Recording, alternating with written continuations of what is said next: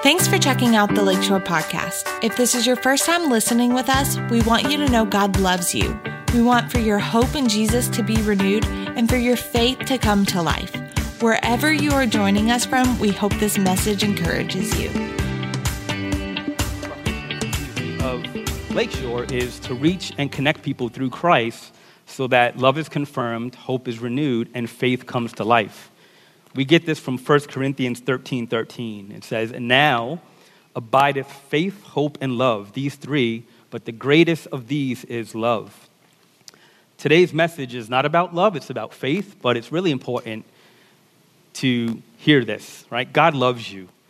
Your faith is built upon that love. God loves you. He loves you just the way you are. He doesn't want us to stay the way we are. He wants us to grow, right? He wants us to experience spiritual maturity. So if you can begin just to grasp how much God loves you, God the creator of the world, the same God who spoke into existence day and night and water and air with just mere words, that same God loves you, right? And if you can begin to understand that, your hope will be renewed in the Father's love for you, right? Awaken in your faith, an immovable, bold, unbreakable faith in all that God is and all that he wants to do in your life. That's what's meant by our topic today, Faith Awakened. And this concept of faith it's huge, it's heavy, right? What exactly is it? It's all throughout the Bible. It's such a huge foundational concept of Christianity. We can barely tip of the iceberg today, right? So, but it was so important because it's by faith that we access the unseen promises of God. For example, in Ephesians 2:8, it says, "For grace you have been saved through faith. And it's not of your own doing. It's a gift of God." Matthew 21:22 says, "And whatever you ask for in prayer, you will receive it if you have faith." Hebrews 11:6 says, "It's impossible to please God without faith." 1 John 5:4 says, "Faith is the victory that overcomes the world." Amen. And Mark 10:52 says, "Go on your way. Your faith has made you well." If you would turn with me today to our main text, it's in the top of the book on page 5 or 6. Romans 1:16 through 17. It says, "For I am not ashamed of the gospel of Christ. For it, the gospel of Christ, is the power of God that brings salvation to everyone who believes, for the Jew first and also for the Gentile. For in it, the gospel of Christ, the righteousness of God is revealed from faith to faith." That's from one level of faith to another level of faith. As is written, "The just shall live by faith." The just shall live by faith. You see, God wants our faith to develop, to come alive, to become stronger. But to do that, we have to understand a few things. We have to understand some things about our biblical or our spiritual faith. In the world, we all experience natural faith. And that faith is built upon our five senses, right, kids? What's our five senses? Sight, hearing, smell, touch, right? For taste. For example, we have confidence. We take it for granted that every single day when we wake up, the sun's going to come over that horizon and it's going to rise up, right? Why do we know that? Because we've seen it every single day with our eyes every single morning. But spiritual or biblical faith is different, right? It's rooted in what you cannot see. It's depending upon us leaning in and learning to live from God and not from our five senses, not from the natural. 2 Corinthians 5:7 says we walk by faith and not by sight. This is an active faith. It shows up in our main verse today. Romans 1:17, it says, "From faith to faith, each of us on a different level of faith as you move from one level to another. Trusting and building your relationship with God, following him." You see, God wants us to grow in faith. Today's message is titled, the subtitle is "A Person of Faith." We're taking a look at a few questions and unpacking a bit on how we can become a people, a church, a body of faith, how we can grow in our relationship with the Lord and learn to lean on him. There's three fundamental questions we're going to ask today. What is faith? How do we get faith, and where does faith come from? So first of all, what is faith? Hebrews 11:1 says, "Now faith is the substance or confidence of things hoped for." It's the evidence of things not seen. Again, unseen, right? Faith is the substance or confidence of things hoped for, the evidence of things not seen. The word faith in here is translated from a Greek word. It's pistis, That Greek word pistis means to be convinced or persuaded of something to the point of action. Convinced or persuaded to the point of action. So faith and belief are often used kind of the same, right? A lot of us, if you ask someone normally, they would say it's the same thing, faith and belief, but it's not. The Bible is very clear. New Testament highlights the fact that believing something to be true is not faith until it moves the person into action, right? James 2:17 says, "Thus also faith by itself, if it does not have works, is dead." He goes on to say in James 2:26, "For as the body without the spirit is dead, so faith without works is dead also." You see, believing something to be true is just believing in the fact of that, right? Faith is having complete confidence in that fact to the point where it moves you into action. You're willing to apply it and live it out throughout your life. So you might be asking yourself, can I believe in something but not have faith? And if you're following me, if I'm making any kind of sense, the answer says yes, right? Obviously, you can believe in something but not have faith. For example, raise your hand if you believe that it's possible for a person to jump out of a plane with a parachute on their back, pull the cord, 30,000 feet, fly down, and land safely on the ground. Raise your hands if you believe that's possible. Everybody almost agrees. Everybody's got their hand up. That's a fact, right? That can happen. Now, keep your hand up if you're willing to act on that fact. If you're willing to go skydiving after service today, I can line it up if you're willing to do it. A couple of adventurous people out there, but for the most part, not a lot of people are willing to act on that belief, right? That requires faith. And that's worldly faith. It's a little bit different, but it's still, you get the point. It requires faith to act on the fact of what you believe. So can Christians believe in God but lack faith in him? It's a tough question, right? And I don't want to step on toes, so I'll speak for myself and I'll be vulnerable. Of course it is, right? I challenge you to look inside as I'm telling this story, but there's certainly been times in my life where my belief in God's promise was there.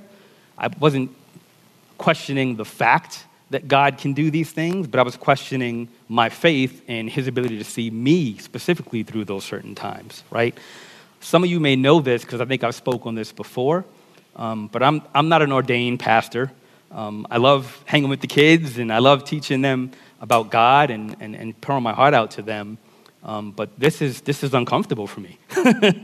It's not natural. My wife and Christopher have been in children's ministry for just about 9 years now, and we're comfortable there. Like I said, we've grown into it. We love what we're doing. A couple of years ago, Pastor Robert called me on a Saturday afternoon. He never really calls on Saturday afternoon, so I knew he wanted something. Answer the phone, and he says that the Lord has put it on his heart to ask me to bring a message, that there's something inside of me that he wants to bring out and bring alive. And almost immediately, in my natural, no way. You got the wrong guy. You must have called the wrong number. Who do you think this is? There's no way I can do this. And almost immediately as well, I could feel the Spirit inside me convicting me and telling me, you know you can do this. You know there's something more. You know that I want to pour into you. So out of respect for Pastor Robert, I didn't say no right away, against my better judgment probably at the moment. But I didn't have any unbelief, right, that God could see me through. I believe that God could see me through that situation, but I was unsure. What about X? What about Y? I'm scared. I'm nervous. I'm anxious, right? Can I do these things? I never once doubted God in the moment, but I doubted my ability to be obedient to what he was calling me to. You see, faith requires obedience of us following what God is trying to do. Being unsteady or uneasy doesn't deny our Christianity, but rather reveals our humanity in the moment. So over the next couple of weeks, I took extra time to spend with the Lord. I read my Bible, I prayed, I talked to my wife, I talked to other believers who didn't necessarily know what I was going through, but through those conversations, it was revealed to me and confirmed to me of what I needed to do, right? In the end, I said yes, and because of it, my faith grew stronger. I learned to rely on the Lord. I learned that there's nothing that he can't see me through if I would just trust and be obedient to that. Right? I grouped some faith coins in my spiritual bank, if you will, right, that I can rely upon. So hopefully that's encouraging for you all. I'm sure you have an area in your life where the Lord wants to move, where he's been poking you and trying to awaken your faith. If you want to take it to the next level, to step deeper into what God has for you, it's going to take for your faith to be awakened, for your faith to be put into action. If you think about your favorite heroes from the Bible. Moses split the Red Sea by faith. That's an unbelievable thing that you could split a sea in half, right? David defeated Goliath. This little boy defeated this giant that killed everyone in the army, right? Daniel spent all night in a lion's den with hungry lions. Impossible things in the natural. But if we put our faith in God and we're willing to act on what we believe, God can use us for great things, right? It took that action to be put into motion to bring to fruition what the Lord wanted to do in their life. So here's a quick person of faith test you can ask yourself, right? Do my actions and do what I live out every day align with what I believe? For example, I believe that the Word of God is an important part of my spiritual growth. And so therefore, I read it every day, right? Belief and action of applying it in your life. I believe that gathering regularly with other believers is a discipline that's part of my spiritual growth, right? Going to fellowships, going to connection groups, and therefore I attend these gatherings regularly. Does my actions, line up with my beliefs? I believe that prayer is a vital part of my worship, my connection with God. It's how I receive and how I express my needs and wants and hopes and aspirations. It increases my faith in God and a love for others, so I pray daily. Faith and action, you can't disconnect the two. If you believe in something, you have to be willing to act it out if you want it to turn into strong faith. So that's faith. That's what is faith. Now, where does faith come from? Romans 10:17 says, so then faith comes by hearing, and hearing by the word of God. This word in here, word, it's kind of duplicative, but the word in here is a Greek word, rhema. And rhema literally means it's a word that is uttered by a living or spoken voice. Who knows that they call God's word? This is a living and active word, right? It's not just words on a page. This is God breathed from the Father himself, Spirit inspired, right? And so when we talk about faith comes from hearing, and hearing by the word of God, they're talking about this word of God that's uttered by a living or spoken voice. Maybe you've experienced, I know I sure have, sometimes you're in the church service, and whatever the pastor is speaking about, you feel like whatever you're going through, he's literally speaking directly to you, right? He's literally addressing your situation. It's just so clear in the moment of what you need to do or what the Lord is calling to you. It's happened to me when I'm reading my Bible sometimes. I'm down there, and I've read the passage maybe 100 times. And sometimes, if I'm being honest, I'm reading it, and it's just words on a page. But there's other times when you read it, and it is so clear, the meaning of it, and what the Father, how it applies for my life, and what the Lord and the Father and the Holy Spirit wants to do in my life. It's almost overwhelming when those moments come about. I know for me personally, I get this overwhelming sense of emotion, and I literally just pour crying out of my eyes. I can't overwhelm it. The thought that God and the Spirit would love me so much to give me that revelation and to pour those words of wisdom and life into me is absolutely amazing. But that's a rhema moment. The Holy Spirit's taken the word of God and spoken it to your heart with an astonishing clarity, right? The light has come on. It's like someone turned that light on and you were in the dark before, and all of a sudden you can see so clearly of what you need to do. That's because God, through the Spirit, has given you spiritual insight, right? This is what Paul is talking about in Romans 10:7 when he says, faith comes by hearing, and hearing by the word of God. Rhema, when the Holy Spirit speaks the word of God to your spirit, it's become a rhema word. Faith begins to arise and will become powerful inside of you if you would just be obedient to follow. Faith comes by hearing, and hearing by the rhema of God. If you've been born again by the Spirit of God, through faith in Jesus Christ, the Holy Spirit dwells within you. How many of us know that? The Holy Spirit lives within you. The same Holy Spirit, the same faith, and the same words of life, the same words of aspiration that Moses and David and Daniel had are inside of you. It doesn't matter your age. It doesn't matter your race. It doesn't matter anything. It doesn't matter where you're at in life. That same Holy Spirit is available to all of us. He will bring the word of God to you today with such an amazing clarity that it will change your life forever. Adding to this truth, Jesus said in John 16:7, he says, but very truly I tell you, it is for your good that I'm going away. Unless I go away, the advocate, the helper, will not come to you. But if I go, I will send him to you, and when he, the Holy Spirit, has come, he will convict the world of sin and of righteousness and of judgment. Of sin, because they do not believe in me. Of righteousness, because I go to my Father and you see me no more. Of judgment, because the ruler of this world is judged. Jesus was speaking to his disciples. This is before he went into the garden and prayed on the night of the Last Supper. Jesus was in the flesh with the disciples. They could build a relationship. They could learn to trust him just like we do in the natural, right? If I'm going to talk to my wife, I go in a room and I talk to her. If I'm going to talk to my neighbor, I can call her on the phone and I can talk to her. It's a little bit different now, right? Now we have the Spirit. And you would say, well, that's a bad thing. It's not, because the Spirit is omnipresent. He can be with all of us and inside of all of us, live inside you, where Jesus was a one-on-one thing. He couldn't be with two disciples at once. And so that's what Jesus is saying here. It's good for you if I go away because the Spirit is coming. There's one word in this sentence that I want to kind of harp in on, and it's the word convict. It's kind of a legal term. You guys have, I'm sure, heard it before. But in this context, it means to cross-examine a person or a witness on a stand until he's brought to a place of confrontation where he cannot deny the facts. To cross-examine someone until they cannot deny the facts of what you're trying to say, the facts or the belief. So Jesus lists 3 areas that the Holy Spirit will perform this conviction or this cross-examination. He says he will convict the world of sin. He will convict the world of sin because they do not believe in me. You see, the Holy Spirit sheds light on the unbeliever. We were all there one point in our lives. We were lost. We needed the Lord to step in and help us see of how much we were lost, how much we needed the Lord, how much he loved us. John 3:16 says, so God so loved the world, he gave his son, whoever believes in me shall have everlasting life. And so that's what the Holy Spirit was sent to do. The primary sin in the world is unbelief. John 3:18 goes on to say, whoever believes in him is not condemned, but whoever does not believe stands condemned already because they have not believed in the name of God's one and only Son. And so we're talking about, again, where does faith come from? How do I build my faith?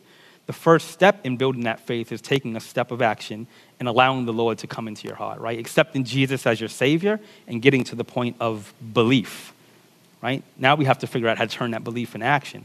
So the first thing that the Holy Spirit is going to convict you of is he will convict the world of sin or unbelief. How many of us know that God doesn't want us to stay there, right? Belief is enough to get us into heaven, get us through the gates, right? It says that if you believe in your heart and confess with your mouth, then you will be saved, right? It's true, belief is there, but living that belief out every day, as we were talking about before, and turning it into faith takes the next level. So once you've been saved, once you have accepted and believed that God is in your life, the Holy Spirit starts to change his focus of his conviction, of his persuasion and presenting facts to you. He starts to change it into the fact that you're righteous, right? It says he will convict the world of righteousness because I go to my Father and you see me no more. In the natural, when we're saved, do we just automatically change overnight? Right? It's going to take some time for us to stop doing the things that we were doing before and start to live out what God wants us to live. And it's going to take some confidence on our side. It's going to take us believing in what the Lord is speaking into our hearts. In our natural, we're weak, right? We're going to have imperfections. Every single day, we're going to fall short of the glory of God, of the standard that Jesus came when he walked on this earth. But because of the blood of Jesus, because of his sacrifice, because of what we just talked about when we took communion, we are judged as righteousness. We are seen as righteous through the Lord, not because of ourselves, because of what God did for us, because of his sacrifice, his body and his blood spilled on the cross. And then that's the Holy Spirit's job, is to reveal that to us, to convict us of that, present the facts of that so that we can stand righteous and believe in that. The enemy uses that against us, right? He uses it against us from stopping us in believing in what God wants to do in our lives. You're not worthy. You do these things. How could God use you? Right? Sound familiar? Happens all the time. He puts doubt and fear and worry in our life and in our mind. But God, 2 Corinthians 5:21 says that God made him who has no sin be sin for us, To that in him we might become the righteousness of God. So remember, it's not with my righteousness that I'm walking around. I'm walking around with the righteousness of God through what he did in his son Jesus Christ on the cross. Amen? And then last but not least, the Holy Spirit will convict of judgment because the ruler of this world is judged. This describes the Holy Spirit's work to persuade us that although Satan has a reign of this world, that the circumstances we live in at the moment really doesn't control us, right? Who believes that we live in an evil world? All you got to do is turn on the news for a couple of minutes. You will see all types of things, murder, poverty. I mean, it's just rampant in the world today. And if we're not careful, we can begin to let that take a hold of us. But 2 Corinthians 10:3-4 says, "For although we live in the world, we do not wage war as the world does. The weapons that we fight with are not the weapons of this world. On the contrary, they have divine power to demolish strongholds." So we have to be confident in the power and the promises of God and the Holy Spirit living within us. Because in our natural, if we give in to what we see and the circumstances we're in, we'll be broken. But God promises that he'll see you through that. Ephesians 6:10-8 speaks about the armor of God. That could be a whole other subject itself, but God gives us spiritual armor, spiritual warfare, spiritual weapons so that when we're living in this world, we don't have to worry about those things. Pastor David came up and he did a preaching on the armor of God, and one thing that really stood out to me in his preaching that was great is everyone talks about the armor of God. And if you read the verse, it says, "Put on the armor of God so that you're ready to take your stance." But Pastor David brought it in a different light. He says, really, we shouldn't take that armor off. We should walk around with that every day, right? That should be part of our prayer, that the armor of God is with us and we stand righteous. We stand ready to stand against these demon strongholds, these enemy strongholds in the world we live in because of God's sacrifice on the cross. And again, it's the Holy Spirit working within us to build that faith, to build that confidence, to build that conviction of these promises that the Lord has given us. So what is faith? It's persuasion. It's convincing of someone of a fact until that fact turns into an action. Where does faith come from? It comes from the Holy Spirit and the rhema, the spoken word of God in your life, revealing and enforcing these things for you. Last but not least, how do we get faith? In Mark 4, and I'm going to read it. I don't think we have this verse up, but I'll read it for you. It's a little lengthy, but there's a parable that Jesus is telling to his disciples. It's called the parable of the seed, if you've heard it before. So give me a moment here. He says, "Listen, a farmer went out to plant some seed. As he scattered it across the field, some of the seed fell on a footpath, and the birds came and ate it. Other seed fell on shallow soil with underlying rock. The seed sprouted quickly because the soil was shallow, but the plant soon wilted under the hot sun, and since it didn't have deep roots, it died. Other seed fell among the thorns that grew up and choked out the tender plants, so they produced no grain. Still other seeds fell on fertile soil, and they sprouted, grew, and produced a crop that was 30, 60, and even 100 times as much as had been planted. Then he said, anyone with ears to hear should listen and understand." Speaking in riddles, but basically what it means, Mark 4:14, it says the sower sows the word. The farmer, the sower sows the word. So how do we get faith? By seeds planting in our life, right? The Holy Spirit, through spoken word of God, is planting seeds. Right? Regardless of how we receive it, the word, we receive understanding of it by revelation of the Holy Spirit. 4 types of soil he talks about. First one is hardened soil in Mark 4:15. That represents a person who hears the word but just rejects it, outright rejects it, falls on solid pavement. He said a bird comes along and grasps it up. That bird represents the devil. Coming in, your heart is hardened and you can't absorb anything he's saying. The second seed in second type of soil, in Mark 4:16-17, talks about a stony or a rocky soil, shallow. That represents someone who hears the word. You may come on a Sunday morning and you may hear an inspirational message and take it just as that, intellectual, inspirational message, but truly not let it penetrate your soul. When you walk out the doors, if I were to ask you an hour later, You couldn't tell me what the message is about. Sounded good in the moment, but that's it. It's just a fleeting moment, a fleeting thought, a fleeting understanding and grasping of the word. The third type of soil is thorny soil. Just a ton going on there. This represents the person whose heart is just clouded with too much going on. We live in a busy, busy world, right? I can go on Facebook or YouTube and I can look up anything I want to know about anything at any moment. There's so much that I can be distracted and entertained with. And so thorny soil represents seed that fell. It was received, but your priorities weren't right. You let everything else get in the way of that, and so that word was just pushed out. And last but not least, the fertile soil represents a receptive heart. The word's given, and it's given with deep access. It brings lasting change and exponential blessing, right? If we water it, that seed that comes through, it'll start to grow. And sooner or later, a little sapling will come up. And if we continue to water it and give it sunlight and feed it, it'll grow into a tree. And if we continue to water it and give it sunlight and take care of it, it'll grow and produce fruit, right? Fruit that other people can feed off of, fruit that can be there for the world. And so that's the type of soil we should be. Matthew 7:7 says, ask and it will be given to you. Seek and you will find. Knock and the door will be opened. It's available to everyone.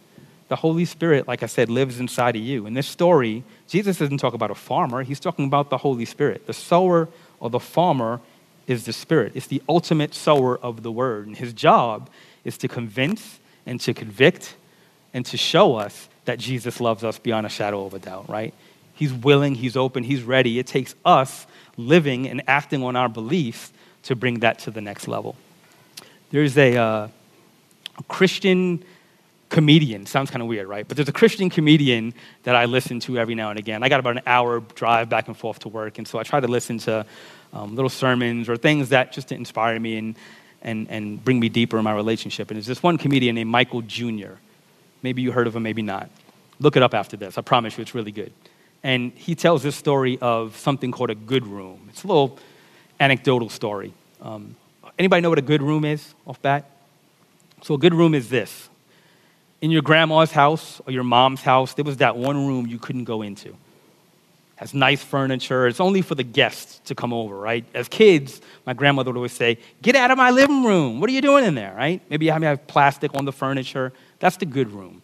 It's a room that's meant for guests when they come over. The rest of the house could be a mess. But that good room, it was always spotless, taken care of, and ready for everything. And so now we know what the good room is. Everybody got a picture of it? So picture you live in this house, and Jesus is standing outside. Your house is a mess inside. Jesus has a bucket. He's got cleaning supplies. He's got a bunch of tools. He's ready to come in and help you out, right? Some people don't even let him in the house. They may go and crack the door open, and they may say a prayer with him on Sunday morning, and he sits out there waiting. He's ready to come in, but you won't even let him in the house. He's sitting out there for the rest of the week. Maybe it's not even once a week. Maybe it's once a month you crack that door. Some people don't crack the door. They stand on the other side and pray, right? Then there's other people who let Jesus into the house, but they put him in this one room, the good room. They say, you can come into my house, but you can only have access to this one room. And I'm going to stick it up front so when people walk by, they can see that my house is in order. But the rest of the house is a mess, right? There's all type of stuff in this house. Fear, worry, anxiety, depression, the things of this world. Everything that Jesus wants to help you clean up and reconstruct and change in your life if you would only give him access, right? So fertile soil. We have to make sure that our hearts are receptive, that we're opening the door when Jesus is knocking, that we're letting him in, and we're penetrating on that word, and we're being open and receptive to the workings of the Holy Spirit. Michael Jr. said, if we would only let Jesus in to the house, he's not only coming by himself, but he's bringing his subcontractor, the Holy Spirit, to renovate our whole house and make it into this big, huge mansion if we would just be receptive. Well, that's it. Hopefully you've been blessed by the word today. If you would stand to your feet and join me in prayer.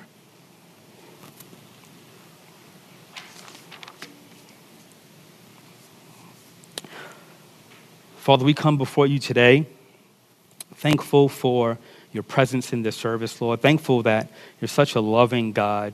Anytime we want access to you, Father, all we have to do is open the door. Listen for your knock, Lord. We pray that as we go into this week, we would be a people of action, Father. We would be a people of faith who would lean in, who would take the next step. Father, we know you have so much you want to do in our lives, but it's going to take us stepping out in faith and building upon that, Lord. We thank you. Thank you for your word.